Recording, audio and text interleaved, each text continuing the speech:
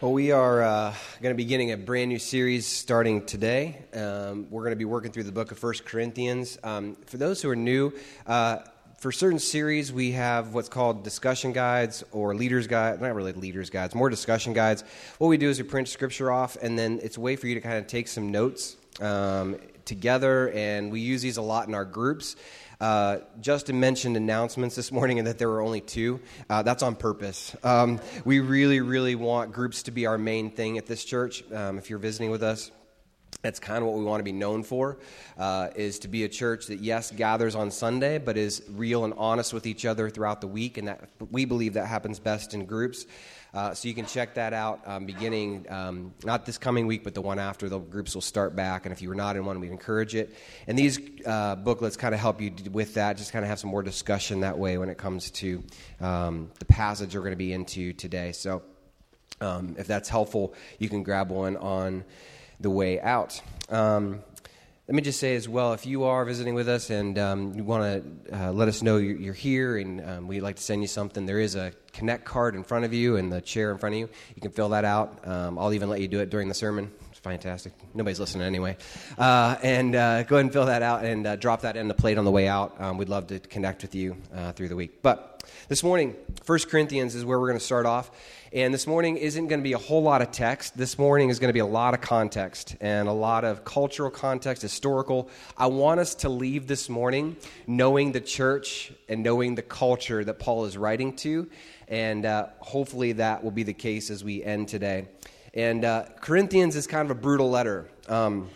It's mean at times. It's honest, and it kind of reminds me of my oldest. I asked her if I could share this, so we're okay. She's learning to drive. Well, she's past learning to drive. She just took her test last week, and she passed. So she only missed one, and she's distraught that she missed one. But that's her. I'm like, are you kidding me? I took out a cone and probably a person on my test. But she's excited, and she's driving. And if you've been through that phase, you know the phase that when they're sitting beside you or in the back seat and you're driving and they now know all the rules of the road, it's horrible. It's absolutely obnoxious. And so we're driving, and she's like, Dad, you made too wide of a turn. I'm like, did I? And she's like, you're doing 38. And I'm like, yeah, and it's 35. I should be doing 45. Don't get me started on 93 because people, you don't know how to drive on 93. It should be an Autobahn. And so merges that are more like cutoffs, like you didn't use your blinker. I'm like, I never use my blinker. Is anybody with me? Does anybody else use their blinker? Like never? That's me, okay? And people are like, oh, he's going. That's me. So I never use blinkers. Speed limits are kind of like, I try to explain my role model as Baby Driver, but she doesn't get that either. And so it's a whole thing. Like, and she's always trying to correct along the way. And here is what is true about that situation. She's right. And that's the worst part. She's right. I mean, all of my stuff I'm doing probably wouldn't pass any exam out there, right? She's exactly right. She's correct, and if I tried to pass the driving test today, I'd fail. I just gotten used to driving, and I've grown accustomed to kind of my bad habits of driving, or as I choose to say it, my freedom to express myself through vehicular expression. That's a term I think we should catch on to. It's just my freedom. It's my artistic way of vehicular expedition and expression. And I remember that it's a learning curve for her, but she's right, especially in driving. And you may remember driving, right? Driving is an amazing freedom when you first experience it. It's great. Like the first time you're in the car by yourself and nobody's there, you're like, sure, I'll go to McDonald's. I don't care. Sure, I'll go to Dairy Queen and get Blizzards. That's fine. Because you'll go anywhere because you have freedom. But freedom came at a cost of correction, and that correction has made her a better driver, thank the Lord. And so it's all because of the correction that she experiences the freedom. And that is what we're going to learn today, that there is a freedom in Christ's church that he gives us, and you'll experience through this series. There's a great freedom, but it comes through correction. It comes through Paul talking to this church plant saying, hey, there's a way of doing things. And just like there's no cookie cutter way to driving, there's a freedom in it. We're going to see that basically like that, there is a freedom, but there's also responsibility. It requires correcting. It allows for freedom, but it's done best underneath the safest of a teacher. And so we're going to spend some time listening to this amazing man named Paul, who comparably could be a seminary professor turned radical murderer, then saved church planter guy who had a huge impact on the world around him, and especially in your New Testament as well. So Paul wrote a letter to a church to address these areas: responsibility, correction, amazing freedom, and wise counsel. And in this letter, he's going to talk about some pretty big areas. And these big areas are this. One, he's going to talk about divisions in the church in chapters 1 through 4. He's going to talk about sex and marriage and even remarriage in chapters 5 through 7. He's going to talk about freedom to not be a cookie-cutter Christian in 8 to 10. And he's going to talk about how to do church, like how do we do church on a Sunday morning here in 11 to 14. And Paul will define problems along the way. And as he defines these problems in all of these sections, he's going to show us how Jesus' death, burial, and resurrection is the solution to every problem in the book of Corinthians, and the biggest solution to every problem we have today. So almost every week, you're going to hear me say, and we're going to do kind of the same thing. We're going to define the problem, we're going to address it, and then we're going to show how Jesus is the solution. Make sense?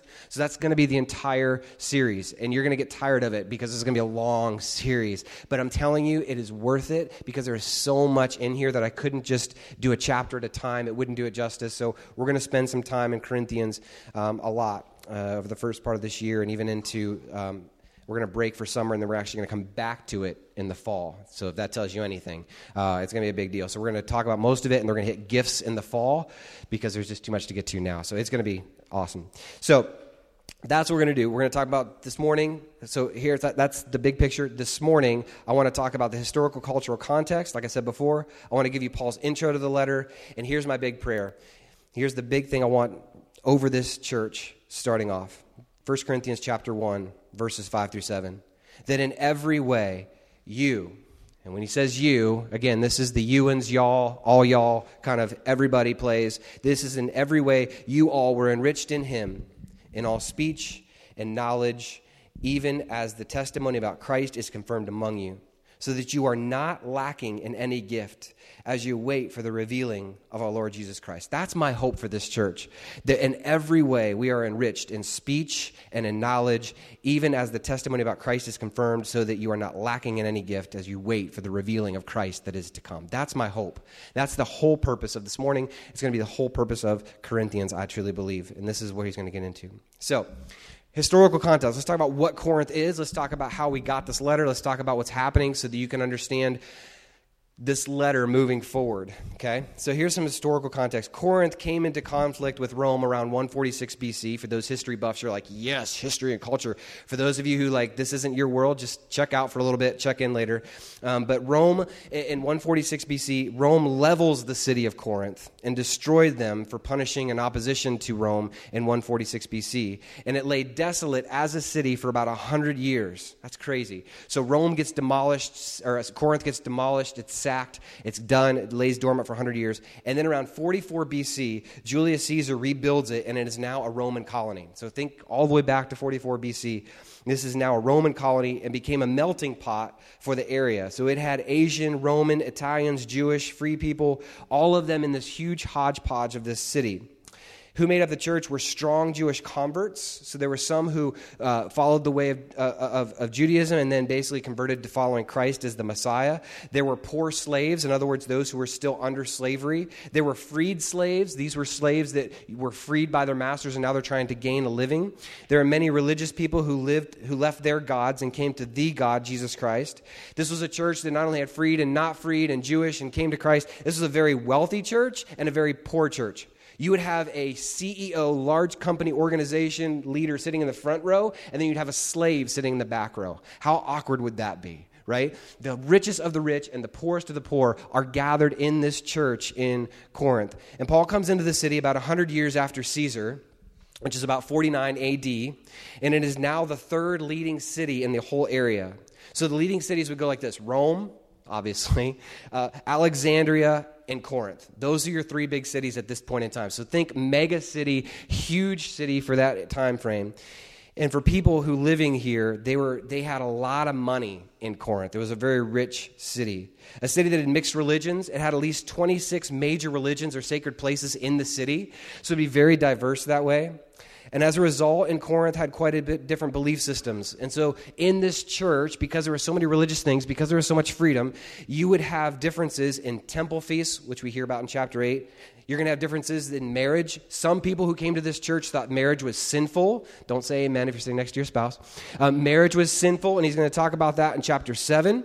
Suing each other was the best way to remedy a conflict, which he's going to talk about in chapter 6. And arguing the right to go see prostitutes on a regular basis. You're even going to hear about that. See, welcome to church. Welcome. You're going to hear about that in chapter 6. This would have not just been your regular city, but this would have been a city that was thriving and so different as far as where their beliefs landed. So add on top of that, this congregation would have a very mixed economy, and some very wealthy, like I said, some very poor, some who were slaves out of slavery, and some who were still in it. And that's this city and the context in which you get into. A picture of Corinth now looks like this. This is now Corinth today. We would probably... Back then they wouldn't recognize it, but now it's a very beautiful city and where it's located. This is a city. This is the ruins that are now there in Corinth. One of the major areas of Corinth is listed as one of the ruins here. And then the next thing you see here is not only that, but there's this isthmus that goes through this canal. And this was the main isthmus. That's a fun word to say. This is the same canal that all of the shipping and things would go through. So anybody who needed anything, any export or import that was needed would have to go through Corinth. So obviously it was a major city when it came to sales and marketing and things like that. They would have known it because this was a city that was thriving because of this little canal that made all the commerce possible. Okay, so this is where the kind of the city is today. If you were to go there, you could see this is still in existence today. This little canal is still in existence today. They still use it as a port there. And then if you were to go in large picture, this is a location of where Corinth would be. So if you have kind of geography here, the Italian boot is up at the top, Macedonia above there, and Corinth would be right there kind of on that bay in between the two. And if you were to kind of go in a little closer, the city would look a lot like this. And so it's a city that would be a bunch of different temples and places and things, but this would be the hub. There was a theater still. All of these things were part of what Corinth possibly could have looked like at that time. Not only that, but Paul is going to use in these things that there was a race, almost like the Olympics, more probably like the Pan Am Games than the Olympics. But in this picture, you can actually see where Paul would say, as you run the race, when he's talking about running the race, he's talking about this race, right? Where they would start in Corinth and they would go all the way up to Athens. And we're going to talk about that a little later. But it's just kind of cool to see some of the geography to think, man, that would be a great race to run, right? Right on the beach, like coast, it'd be gorgeous. But that was kind of the area of which they lived, and it was a major thriving city. The city was not only huge, but it was highly independent. It was basically a rule of thought that you could be who you wanted to be, much different from some of the other ones. And I think if you were to kind of put this all in together of like what kind of city you're in, the city would be kind of a mix between New York, L.A., and Vegas all in one, okay? So like it'd be the huge numbers in New York. It would be the cost of living of Los Angeles, which, by the way, average house in L.A., just so you know the idea of houses out there, $675 a square foot, okay? So a 1,200 square foot home, $810,000, okay? So that's L.A., right? You're like, wow, Ohio's not that bad, right? Yeah, so our cost of living, it's amazing. I talked to a guy out, this is a side note, but I talked to our church plant out in Oregon, and I told him how much we paid for the building, and he's like, that would get us a studio. And I'm like, it's just what it is. And so it's amazing the differences between the two. So cost of LA living, numbers of New York, and then think lifestyle of Vegas, and that's Corinth, okay? And you're like, wow, okay. So that's where Paul is. In Acts 18, you can read how this church came into existence. So in Acts 18, he talks about coming into the city, and he meets Aquila and Priscilla, which is this couple that is in the area. And as he gets to know them, he arrives in the town to seek employment. He finds a job with Aquila and Priscilla. They are tent makers, and so Paul is a tent maker by trade. He's a blue-collar worker, and they allow Paul to live with them there for a while. He worked all week with them on Saturdays, and then he would go to synagogue and reason with the Jewish people. And at some point, Silas and Timothy, who were his apprentices, they came to see Paul, and these missionary pastors were trained underneath Paul in Corinth.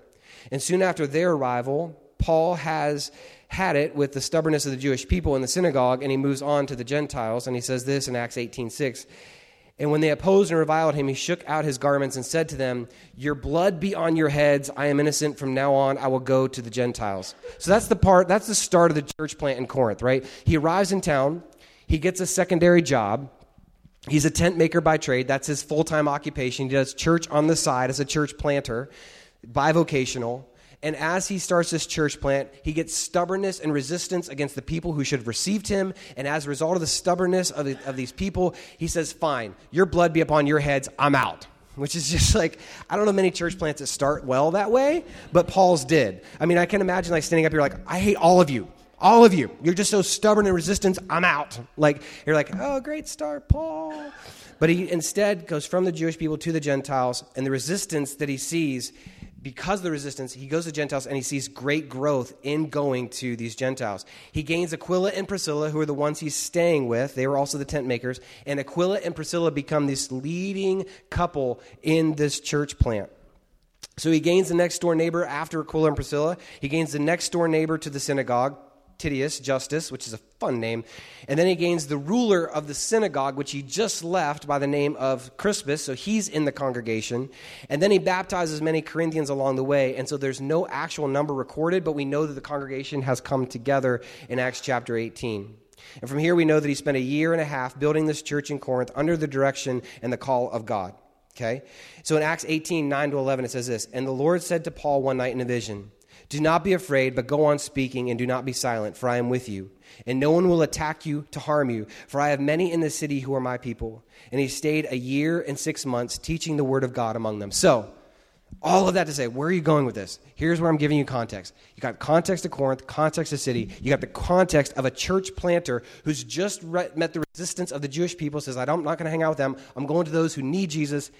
Goes to those who need Jesus, gathers a small group of believers, Aquila, Priscilla, the next door neighbor to the synagogue, then the leader of the synagogue, and then he's reminded by God in the midst of church planting, you need this often. You need to remember the call of God. And he says, Paul, don't worry. I've called you to this place. I've called you to Corinth. Don't be afraid. You're not going to get stoned like all the other church plants that you've been in. He's getting almost killed. That's not going to happen here. You're okay. No one will attack you. And he stayed in Corinth a year and 6 months and established this church in Corinth over a year and 6 months worth of time.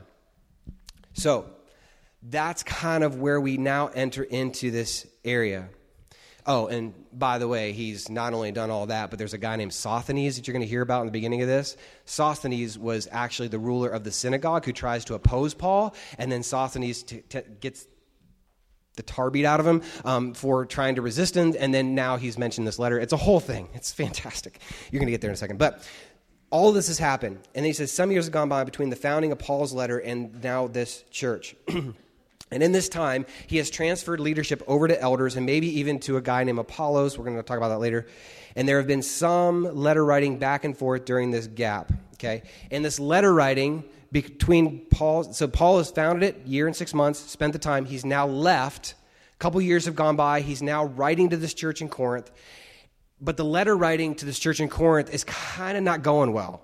It's a lot of like hate mail back and forth. My wife and I just found a box last night down in our basement again that had a bunch of our letters in it. And in between the time when we first dated and then actually dated, there was some letters that went back and forth, and we still have them. And our girls got to read them last night, which is highly entertaining. And they were kind of like hate mail back and forth. Like, I don't understand. Why don't you love me? Why don't you want to date me? It was really pathetic, all on my end. And it's true. And I'm like, why are we not getting together? Why do you hate me? I just want to be friends. Why don't you want to be friends? And it was just like, I don't even know what you're talking about. At that point, she's probably dating 5 other guys. But it was just that kind of thing. Like, I love you, but so I didn't check that with you. Okay. But there was just this hate mail that went back and forth. And this is kind of similar to the church where Paul is writing to the church, and the church is getting this letter from Paul, and they're like, who is this guy think he is to be writing us a letter? He's not even here. He's not even our main pastor. He founded this church, but he's not here. Why are they writing letters to us as if they had any say over what we do? Are you kidding me? Who is this Paul? And that's kind of the way these letters went back and forth. And there was a total of, they believe, about 4 letters that went back and forth. We have 2, and there are 2 others that we do not have that were written to the church in Corinth, and that's kind of where we begin this book. So All that to get into verse 1. Okay, like I said, we're not going to be much in the text. We're just going to be a lot of history and culture this morning. Let's go into verse 1. That's leading up to this letter. Now, here comes Paul's first, well, this is probably the third letter, not in order, but anyway, so we'll talk about it. Paul, verse 1, called by the will of God to be an apostle of Christ, and to our brother Sosthenes. Now, here's what Paul's doing. He's reminding the people of who he is, and he's doing it in a very direct way. Paul, called by the will of God, number one. Hey, guess what, Corinth? You're not in charge. God's in charge. He set me as pastor over this church. I'm following the will of God, not your will. Boom, take that. That's number one. That's a great way to start your letter, Paul. Fantastic. And then he says, and to be the apostle of Christ. And then he says, okay, I'm not only called by God, I'm an apostle. In other words, I have credentials. I, like Peter, like John, like James, who were apostles in the book of Acts, who were stamped with the approval of God, this is a leader in the church. I have that stamp. Called as an apostle of Jesus Christ and a brother to Sosthenes.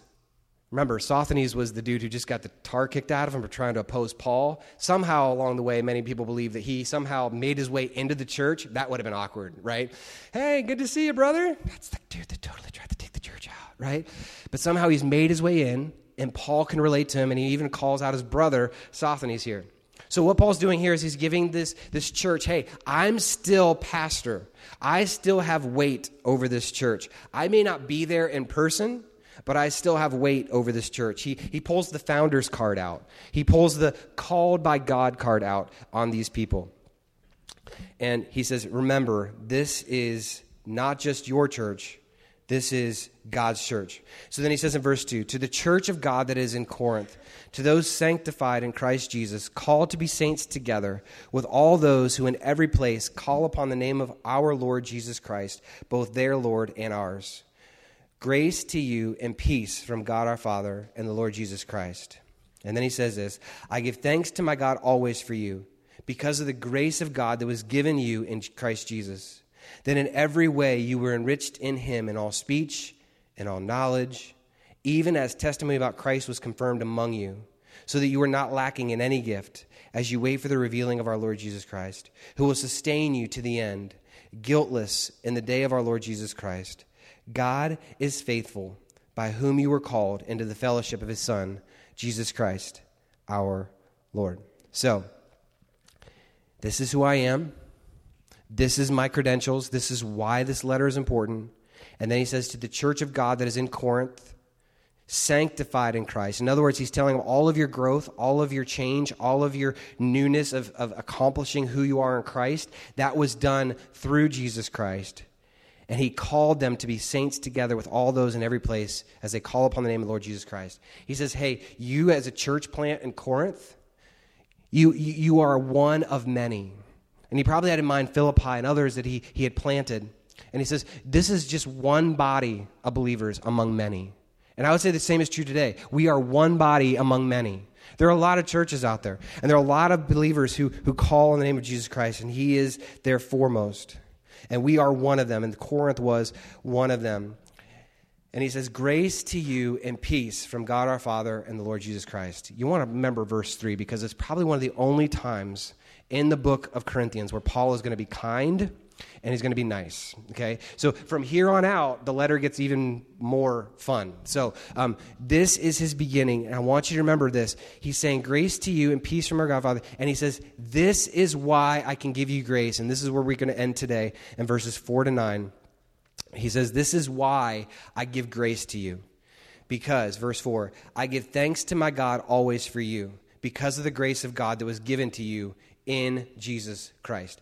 That same grace given to this church in Corinth was given to Paul when he was trying to persecute Christians. When Paul was very beginning of his career, he was a staunch head professor, even kind of level theology of a Jew, was the best of the best when it came to Judaism and the culture of Judaism. And he was called by God. And before he was called by God, he was killing believers. He was persecuting the church that he's now writing letters to. And he says, if it weren't for the grace of God, I couldn't be standing here with you. I couldn't be writing this letter if grace of God wasn't evident in my own life. And he says, praise God for the grace that brought me to be pastor of this church, your church in Corinth. And he says, this is what I give thanks to God for. I give thanks for you always because of the grace of God that was given to you in Christ. That in every way, here's a good verb you want to highlight, circle, that in every way you were enriched. Okay? Not you are, not you're going to be, not at one point there will be some enrichment, but that you were enriched in him in all speech and all knowledge.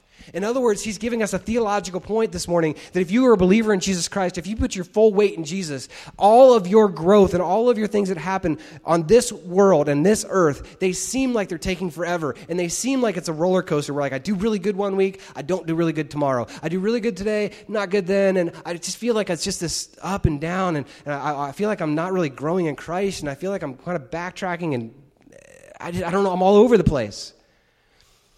And Paul's like, exactly. That's what you're going to experience here in a sinful world. That's part of it. But don't forget that you are positionally already have been enriched with all speech and all knowledge, even as a testimony about Christ is confirmed among you. So you are not lacking in any gift. Even though you feel like you're not there, you have Christ in you. And because Christ is in you, you have all that you need for this world and the one to come. Isn't that amazing? It doesn't feel like it, Joel. Have you seen my week? Have you seen what I did? Have you seen my mouth? You don't understand. I do understand. You're living in a broken world and you're trying to be like Christ, and it's tough. I get it. But you need the reminder that Christ has already done the work for you. Stop trying to save yourself. It doesn't work that way. Christ and Christ alone is all that you need. So when you have your rough weeks, and they will happen, you're going to have a rough week and you're like, I don't even know if I'm saved anymore. Stop it. Yes, you are.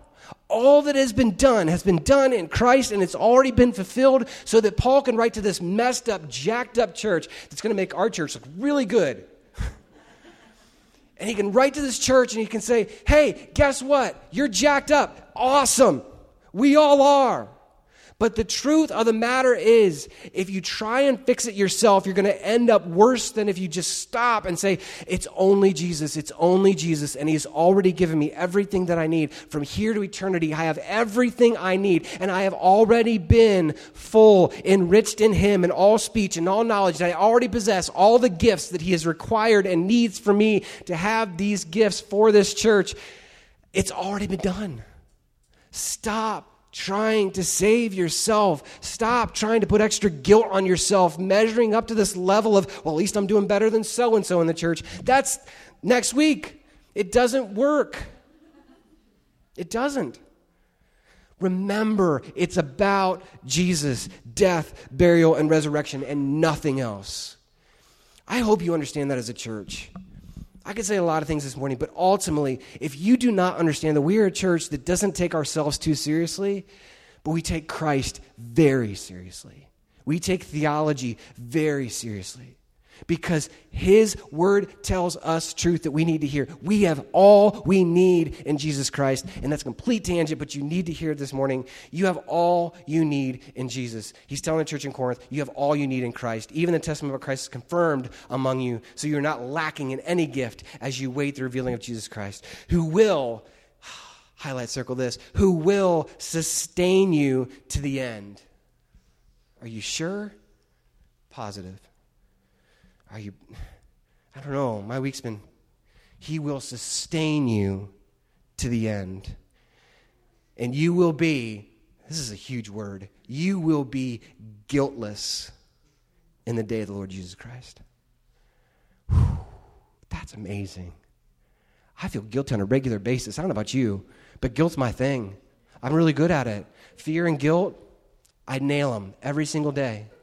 God says, I want you to remember, when you arrive in eternity, God even now looks at you and says, I don't see guilt. I see Jesus. And because Jesus is in you, you will be guiltless in the day of our Lord Jesus Christ. Why? Verse 9, we end here. Why? God is faithful. That's why. Not because you attend church. every week, once a month, once a year, whatever it is. Not because of your attendance, not because of how many people you help during the week. God is faithful because his Son is what's at stake. God is faithful, by whom you were called into fellowship of his Son, Jesus Christ our Lord. That's beautiful. Thank you, Paul.